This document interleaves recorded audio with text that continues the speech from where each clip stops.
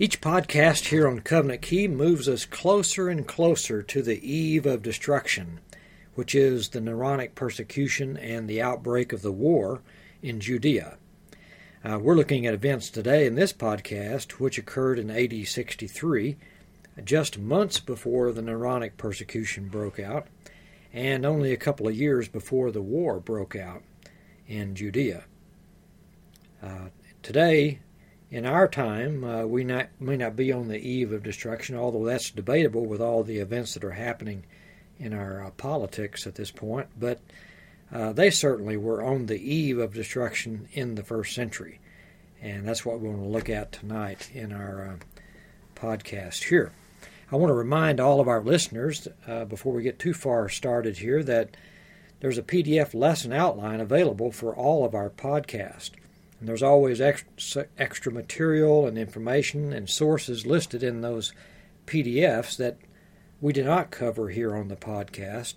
And most listeners prefer to have it open in front of them as they listen. So if you'd like to get that, it's not posted on the Covenant Key website, however. But I'd be delighted to send it to you if you simply email me and request it. Now, some of you have already requested those to be sent to you automatically, and I have a list of folks who will automatically receive the PDF right after each podcast is recorded, so that they don't have to request it each time. So if you'd like to be on the list to receive it automatically without having to request it each time, just simply email me and say that you want to be put on my PDF list. My email address is preterist1, and that's the number 1, not spelled out, preterist1 at preterist.org. Now let's ask God for His guidance in our study here. Our Heavenly Father, we again ask You for Your guiding hand upon the leaders of this nation who have forsaken Your ways. We pray that our fellow Americans will wake up and turn back to You in repentance before this nation plunges further into the abyss of unsustainable debt and tyranny. Use these historical studies to teach us the mistakes of the past so that we can avoid them in the future. We praise Your holy name for Your servant Apostle Paul, who literally gave his life to spread Your gospel in every nook and cranny of the Roman world in the first century.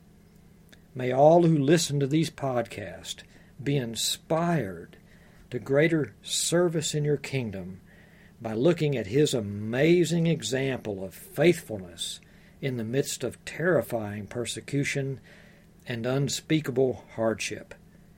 It is in the name of our precious Savior Jesus and Your glorious Son that we pray. Amen. If you have benefited from these studies, we would encourage you to become partners with us in this teaching and publishing ministry in order to share in all the good fruit that comes from it. Those who contribute to International Preterist Association will receive some of our latest and greatest resources as our gift to you. Simply go to our website and click on the left sidebar button entitled Make a Donation to IPA, where you can make a one-time donation or contribute monthly. Our website address is www.preterist.org. You can also make a donation through PayPal. Our PayPal address is preterist1 at preterist.org.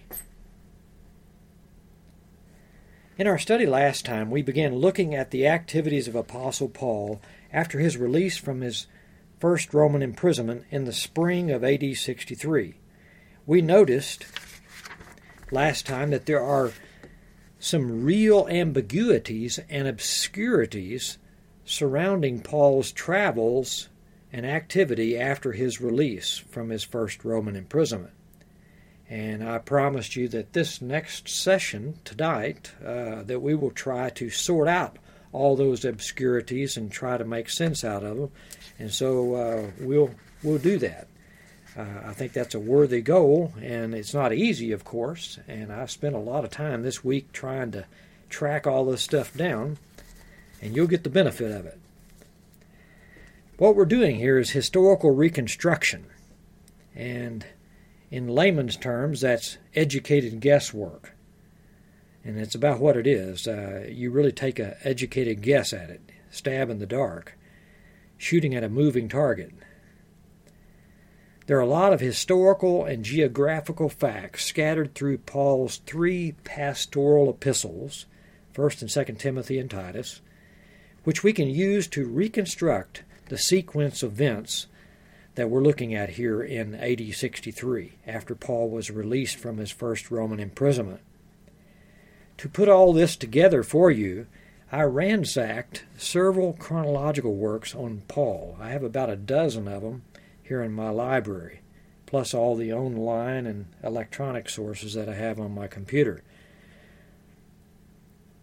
I had to use my maps, my timelines, and a special Excel chart that I constructed which shows the locations and movements of Paul and his co-workers throughout his missionary journeys. I studied J.B. Lightfoot's essays on Paul's travels after the close of the book of Acts, as well as Arthur Ogden's chronology, Frank Viola's theories, as well as about a half dozen other theories and harmonies of Paul's life and travels that I have available to me here. One of the prime reasons why Paul does not spell out all the details of his travel plans in his books is because it was not safe to do so. There were Jewish persecutors stalking him everywhere he went. That is why he sent his letters with couriers who could fill in the details verbally after they safely arrived at those churches. He didn't dare put those things in writing. It wasn't safe to do so. There's simply too many unknowns, however, gaps in information which we don't have access to, which the couriers probably did, but we don't have access to that information because it was delivered verbally to them, and therefore we have to go by what we have written, and that's all we can go with. And it's very hard to construct a definite itinerary for Apostle Paul based on the skimpy facts that he gives us in his books. All we can do is lay out the facts that he gives us and compose some possible theories that harmonize with all of those facts. And I've come up with some stuff here that I think probably will do that, and I'll give those ideas to you here, and I'm always open to a better explanation, though. So if any of you have come up with a better way to explain all these facts that we see in Paul's writings, please share those with me. Email me and let me know about it. We're going to begin here with March of the year 63 AD, when Paul was released from his prison, his first imprisonment, and look at his travels after he was released. We know from Paul's epistle to the Romans that he ultimately intended to do mission work in Spain. We know that from Romans chapter 15, verse 24 and 28, where he explicitly says that's his intention. It appears that he still had that plan after his release from his first imprisonment.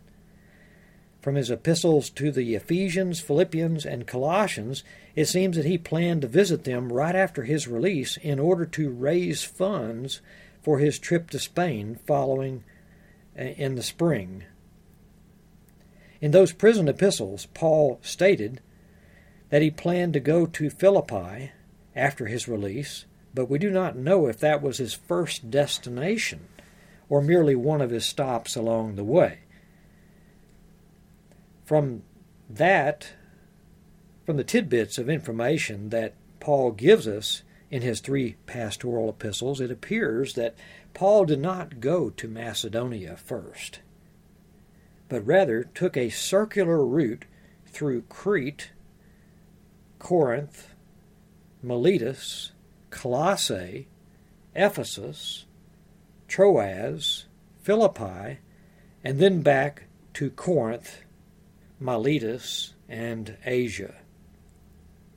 And I believe he ended his journey there in Asia, and we'll talk more about that. I believe he was arrested while he was there in Asia at the end of that period of time when he was trying to raise his funds, traveling through all those churches. In April of 63, after Paul had left Rome with Timothy and Titus, I believe they went to Crete, where he dropped off Titus and left him there on the island of Crete to organize the churches there, appoint elders in every church and get them organized, evidently for fundraising so that they would provide support for him on his trip to Spain that was coming up. Then Paul and Timothy moved on from Crete after they dropped Titus off there and probably went to nearby Corinth, which was not very far away, in order to give the church there in Corinth advance warning about his intentions to come back through there later to raise funds for his trip to Spain. At least that's the way it seems to me. And then after that, after they dropped by Corinth to give them advance warning about his intentions to come back through to earn or to raise some funds, then I believe Paul and Timothy went to Colossae to fulfill his commitment to Philemon that he had mentioned in his prison epistle to Philemon, where he would come by Colossae and spend some time with Philemon there. And I believe that's what they did the next thing here after they left Corinth. And it seems most likely that Paul wrote the epistle to Titus while he was in Corinth before going to Colossae, because it would have been easy to get it back to Titus if it was written right there in Corinth. It'd be quickly and easily accessible by a courier to send it back across there. But he could have also waited until he got to Colossae to write it, but it was written not long after he left Titus on Crete, because of the statements in the book of Titus indicate that it was not long after he had left Titus there. So it was either in Corinth or Colossae that he wrote the epistle to Titus.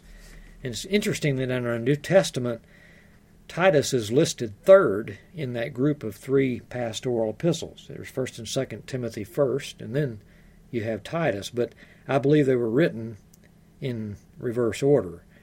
I believe Titus was written before 1st Timothy was. And of course 2nd Timothy was written after 1st Timothy. So I believe Titus was first here. And Paul wrote Titus about his plan to spend the winter at Nicopolis after he had traveled through all those churches raising his support for the missionary trip to Spain. And he tells Titus that he will eventually send Artemas or Tychicus back to Crete to replace Titus so that Titus can join him in Nicopolis, and evidently Titus would then go with Paul to Spain.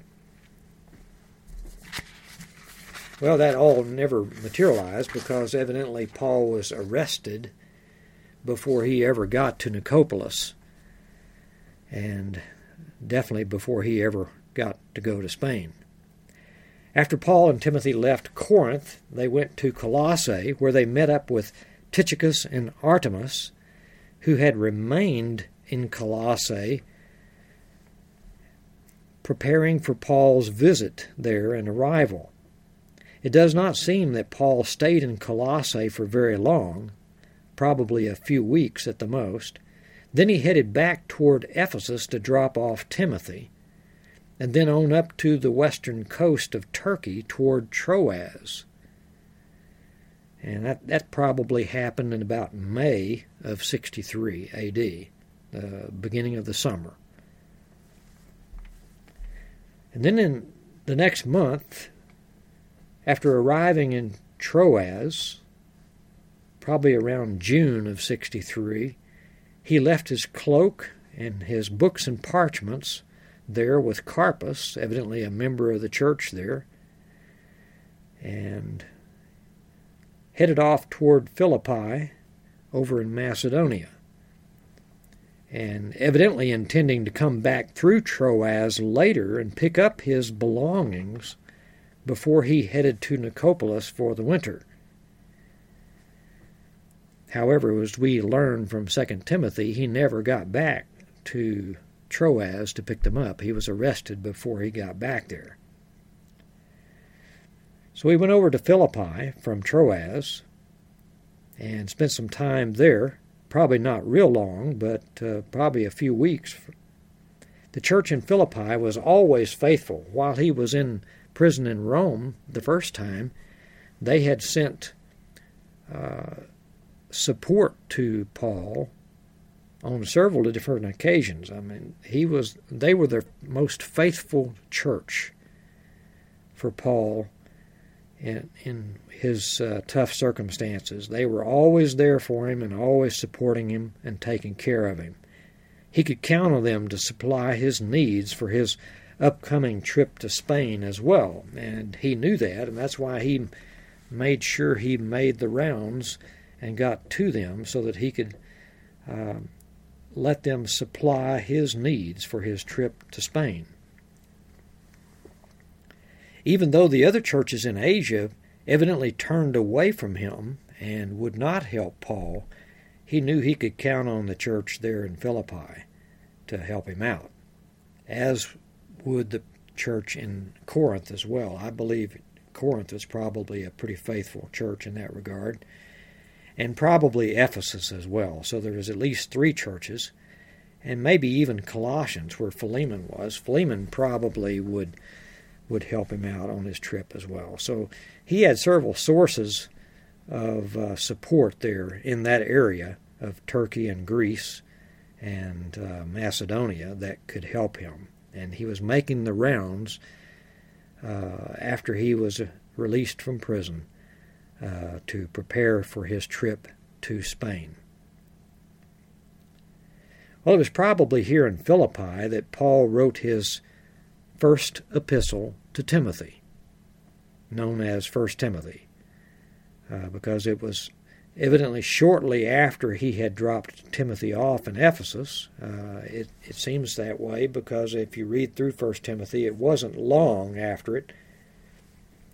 It seems like he had just left him there in Ephesus not long before that, and is writing back to him, urging him to be faithful in his preaching work there and raising up elders, etc., to stabilize that church.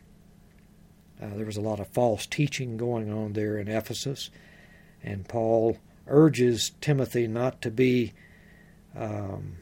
afraid and timid, to speak out against all the false doctrine that was being taught there in Ephesus.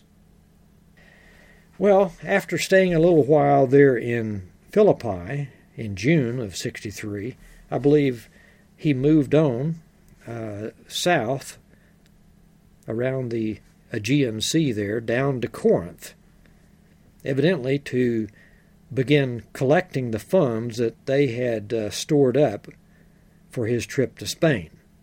And while Paul was in Corinth, would have been a good time to send Artemas to nearby Crete in order to replace Titus. And that's probably, it would have been the best time for sure, and that's probably when Paul sent Artemas down there to substitute for Titus, so that Titus could join Paul on the rest of the trip as he began to round up those resources from the various churches and get ready to go to Nicopolis, where they would spend the winter and then start out for Spain in the spring. Well, evidently, when Paul was arrested, not long after this, he didn't get to take Titus with him, obviously, and so he dispatched Titus to Dalmatia instead. of going to Nicopolis. Well, Erastus had evidently been traveling with Paul from Philippi, and so when they got to Corinth, Erastus stayed behind there in Corinth after Paul then moved on across to Miletus. And that seems to be what we see here in 2 Timothy chapter 4, verse 10, where it talks about Erastus staying there in Corinth. And evidently Trophimus was with Paul at that point when he crossed over from Corinth to Miletus. And Trophimus must have got sick on that boat ride. And so he stays behind in Miletus while Paul travels on from Miletus into Asia to finish raising his funds before he heads to Nicopolis. Paul left Trophimus there at Miletus sick, and he tells Timothy about that later in the second epistle, where he writes from Rome about that. Well, now it's late in the summer of 63, maybe even as late as August of 63. After coming to Miletus here, but before he had returned to Troas to get his belongings and head toward Nicopolis, Paul evidently made one last pass through the churches in Asia that he had established, his own churches there. And if you look at the map, you can see how he must have planned his trip up to Troas. Instead of going by boat up to Troas, he decided to go through the churches there in Asia on his way up to the north end of them where Troas was. And that seems to be exactly what he did here. He left Miletus, went into the churches of Asia there, on his way up to Troas to pick up his cloak and books and parchments. But while he was in Asia, he got into trouble there somehow and got arrested. And it was while Paul was in Asia that I believe the churches in Asia turned away from him. We don't know exactly why they did that, but there's a lot of possible ways we can explain that. But he tells us in 2 Timothy chapter 1, verse 15, that all those in Asia turned away from him. Of course, it's speaking of individuals, evidently, but those individuals were attached to churches that he had established, so we have to assume that since the churches didn't take action against those individuals, that the churches must have agreed with that action. And so that implies that all the churches that Paul had established in Asia evidently turned away from him and did not want to support him or be involved with him any longer. Now, we have to ask the question, why in the world did those churches back away from him? Paul does not tell us. We know it could not have been related to Mark's courier work through that region earlier, since Paul still had a good relationship with Mark to the very end. He tells us in 2 Timothy chapter 4 that he wanted Mark to come to him there in prison in Rome again and be with him to provide services to him. We know from Paul's warning to the Ephesian elders a few years earlier in Acts chapter 20, verses 17 through 28, as well as from the book of Revelation, chapters 2 and 3, and from the epistles of Peter and Jude, that false teachers had arisen in Asia and were wreaking havoc among the churches there. Those very same churches that Paul had established, Paul himself predicted that false teachers would arise, and they did. After Paul left, that's exactly what happened. That's why Paul tells Timothy to really knuckle down and refute those gainsayers and bring the church back around to sound doctrine. Well, we also know that the persecution was heating up at this time, and the Jewish zealots were pushing all the diaspora Jews, including the Jewish Christians, toward participation in an upcoming revolt. They were already pushing for that. So the turning away of that whole group of churches away from Paul could have been related to the general persecution and the apostasy that was starting to happen all over the Roman Empire, and especially in those areas of Turkey that had large Jewish communities like the province of Asia did. And I believe it was during Paul's travel among those churches in Asia that turned away from him that he crossed paths with some Jews who wanted to eliminate him. This makes a lot of sense when we remember that it was the Jews from Asia who saw Paul in the temple in Jerusalem and stirred up the crowds to drag Paul out of the temple and beat him up. Acts chapter 21, verses 27 through 32. Now, all these references that I'm giving to Scripture are in the outline, so you don't need to write them down. Just simply email me and request the PDF, and you'll have them. But there in Acts 21, where Paul was arrested in the temple and beaten, dragged out of the temple and beaten up, it mentions the fact that it was the Jews from Asia who stirred up the crowd to do that. Paul mentioned these same Jews from Asia again in his trial before Felix. Acts chapter 24, verses 18 and 19.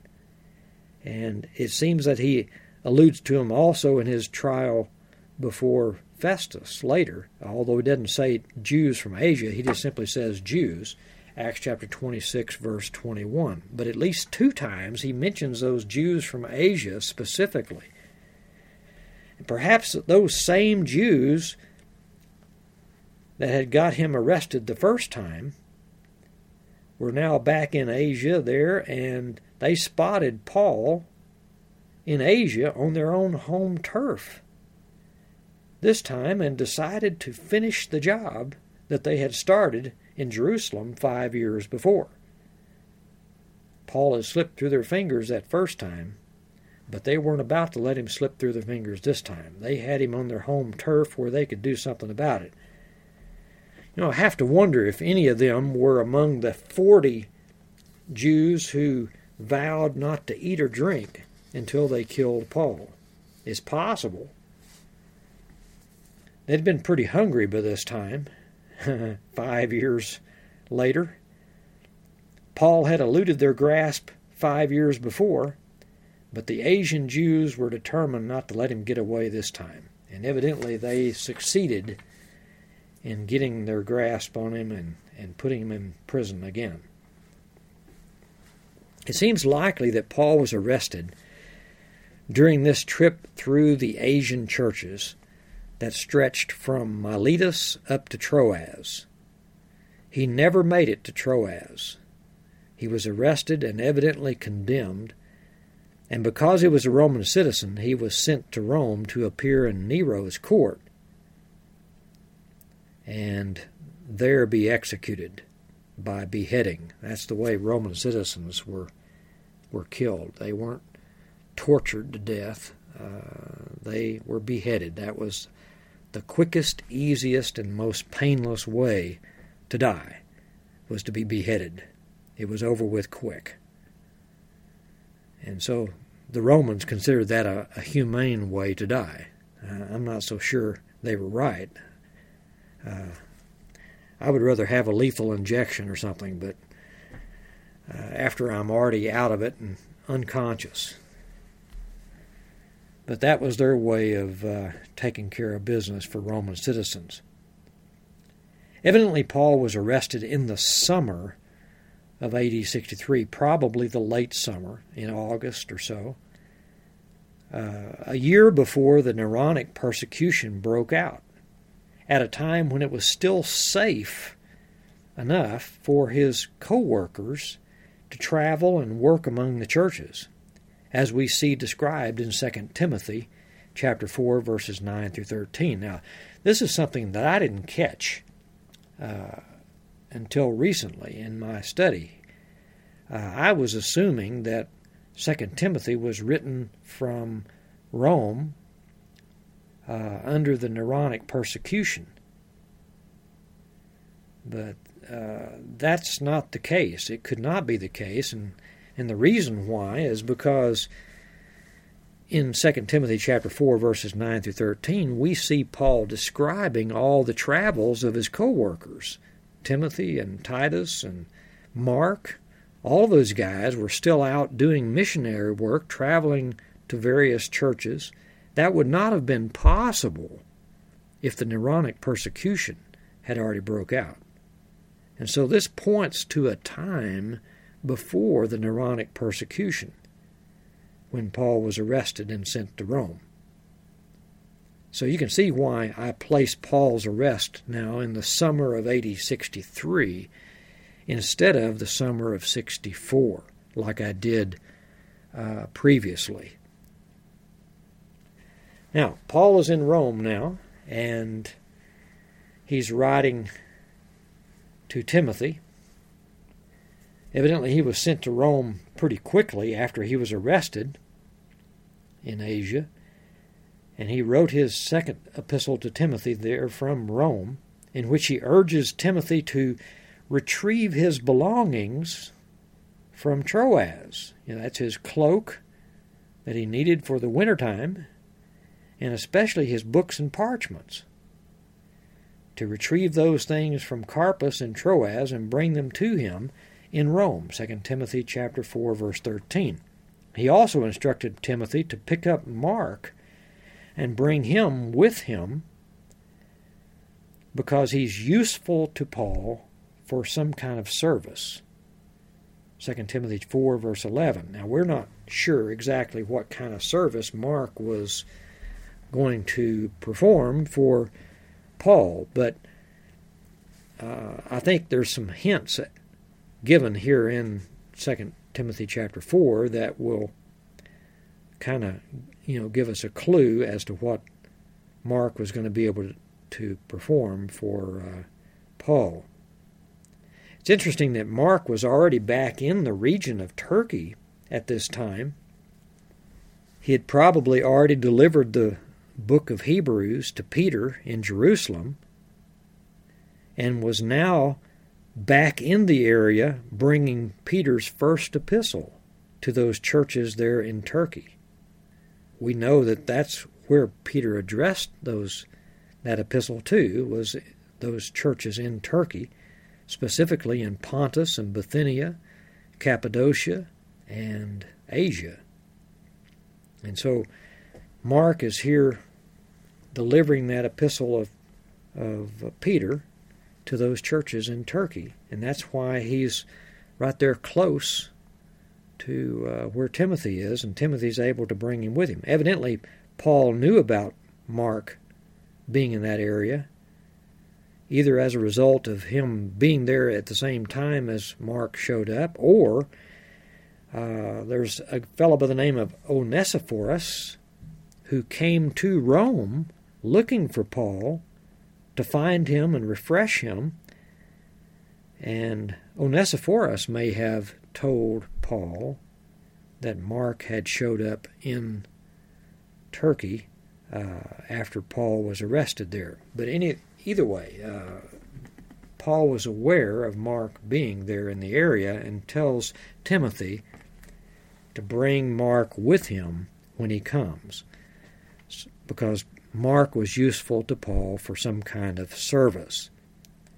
Now, I think the answer to our question about what kind of service that was is found right there in 2 Timothy chapter 4, where he talks about bringing the books and parchments with him to Rome.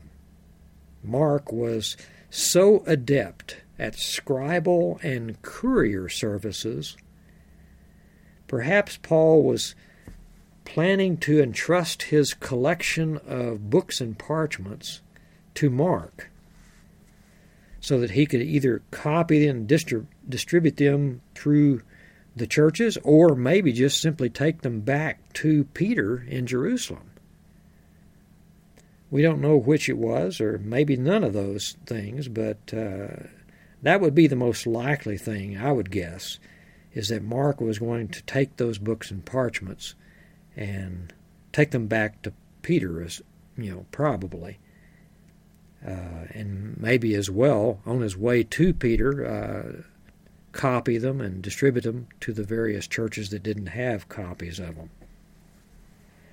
Okay, by the time Paul wrote to Timothy in prison in Rome, he had evidently been in Rome long enough for Onesiphorus to come looking for him. Now, we don't know how long that would be, but it probably several weeks for sure.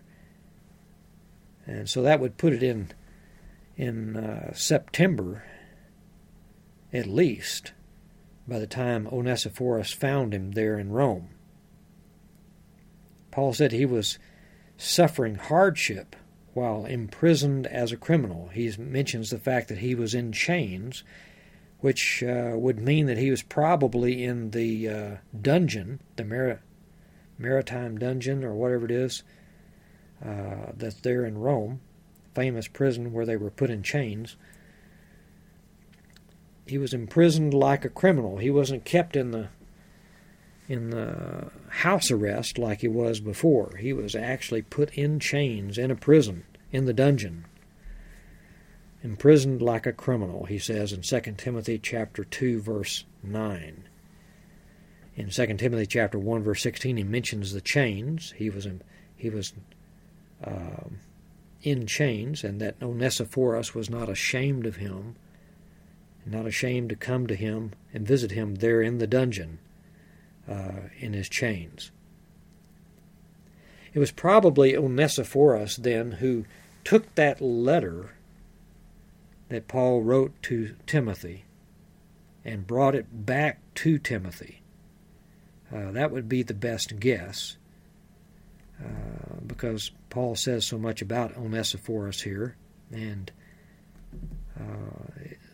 so he's probably mentioning that as a way to guarantee Onesiphorus being recognized as the proper one to be bearing that letter back to Timothy.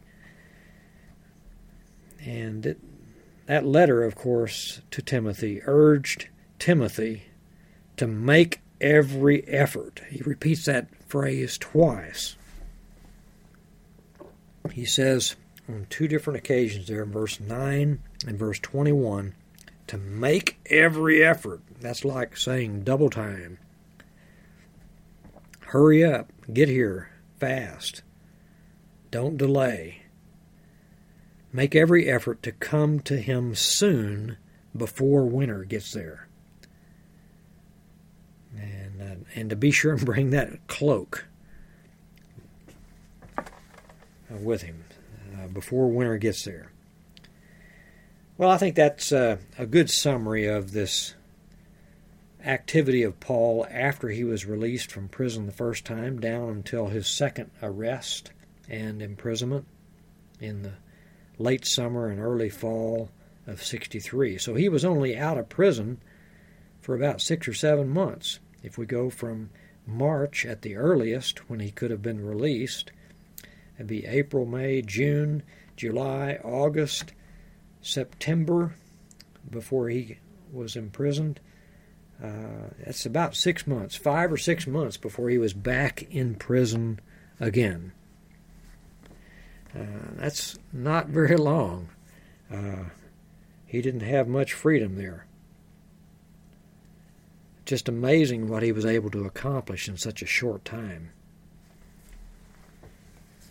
Okay, well, I think that pretty well wraps up our study of Apostle Paul and his writings. And we know that shortly after this, probably in the wintertime, his trial was brought up before Nero, and probably sometime early in 64 A.D. he passed away and was killed there and beheaded there in Rome, probably before the Neronic persecution broke out. At least that's my way of reading it here. If he survived another year in prison there in Rome, then he would have lived until the Neronic persecution, at which time he certainly would have been killed by Nero. So either way, whether he was killed beforehand or waited until the Neronic persecution, he ended his life there in prison in Rome in 63 or 64 A.D. Okay, next time we're going to be looking at Peter's first epistle and the circumstances surrounding its composition and its distribution among the churches in Turkey. We already hinted at that a little bit, but I want to talk a little bit more about how Mark and Peter hooked up there in Jerusalem and how Peter sent Mark back to Turkey with that first epistle. And we'll talk a little bit about the contents of it and what it implies about the date of the book of Revelation as well, and some other things. So hope all of you have a good week this week, and I really appreciate your listening, and we'll talk to you next time.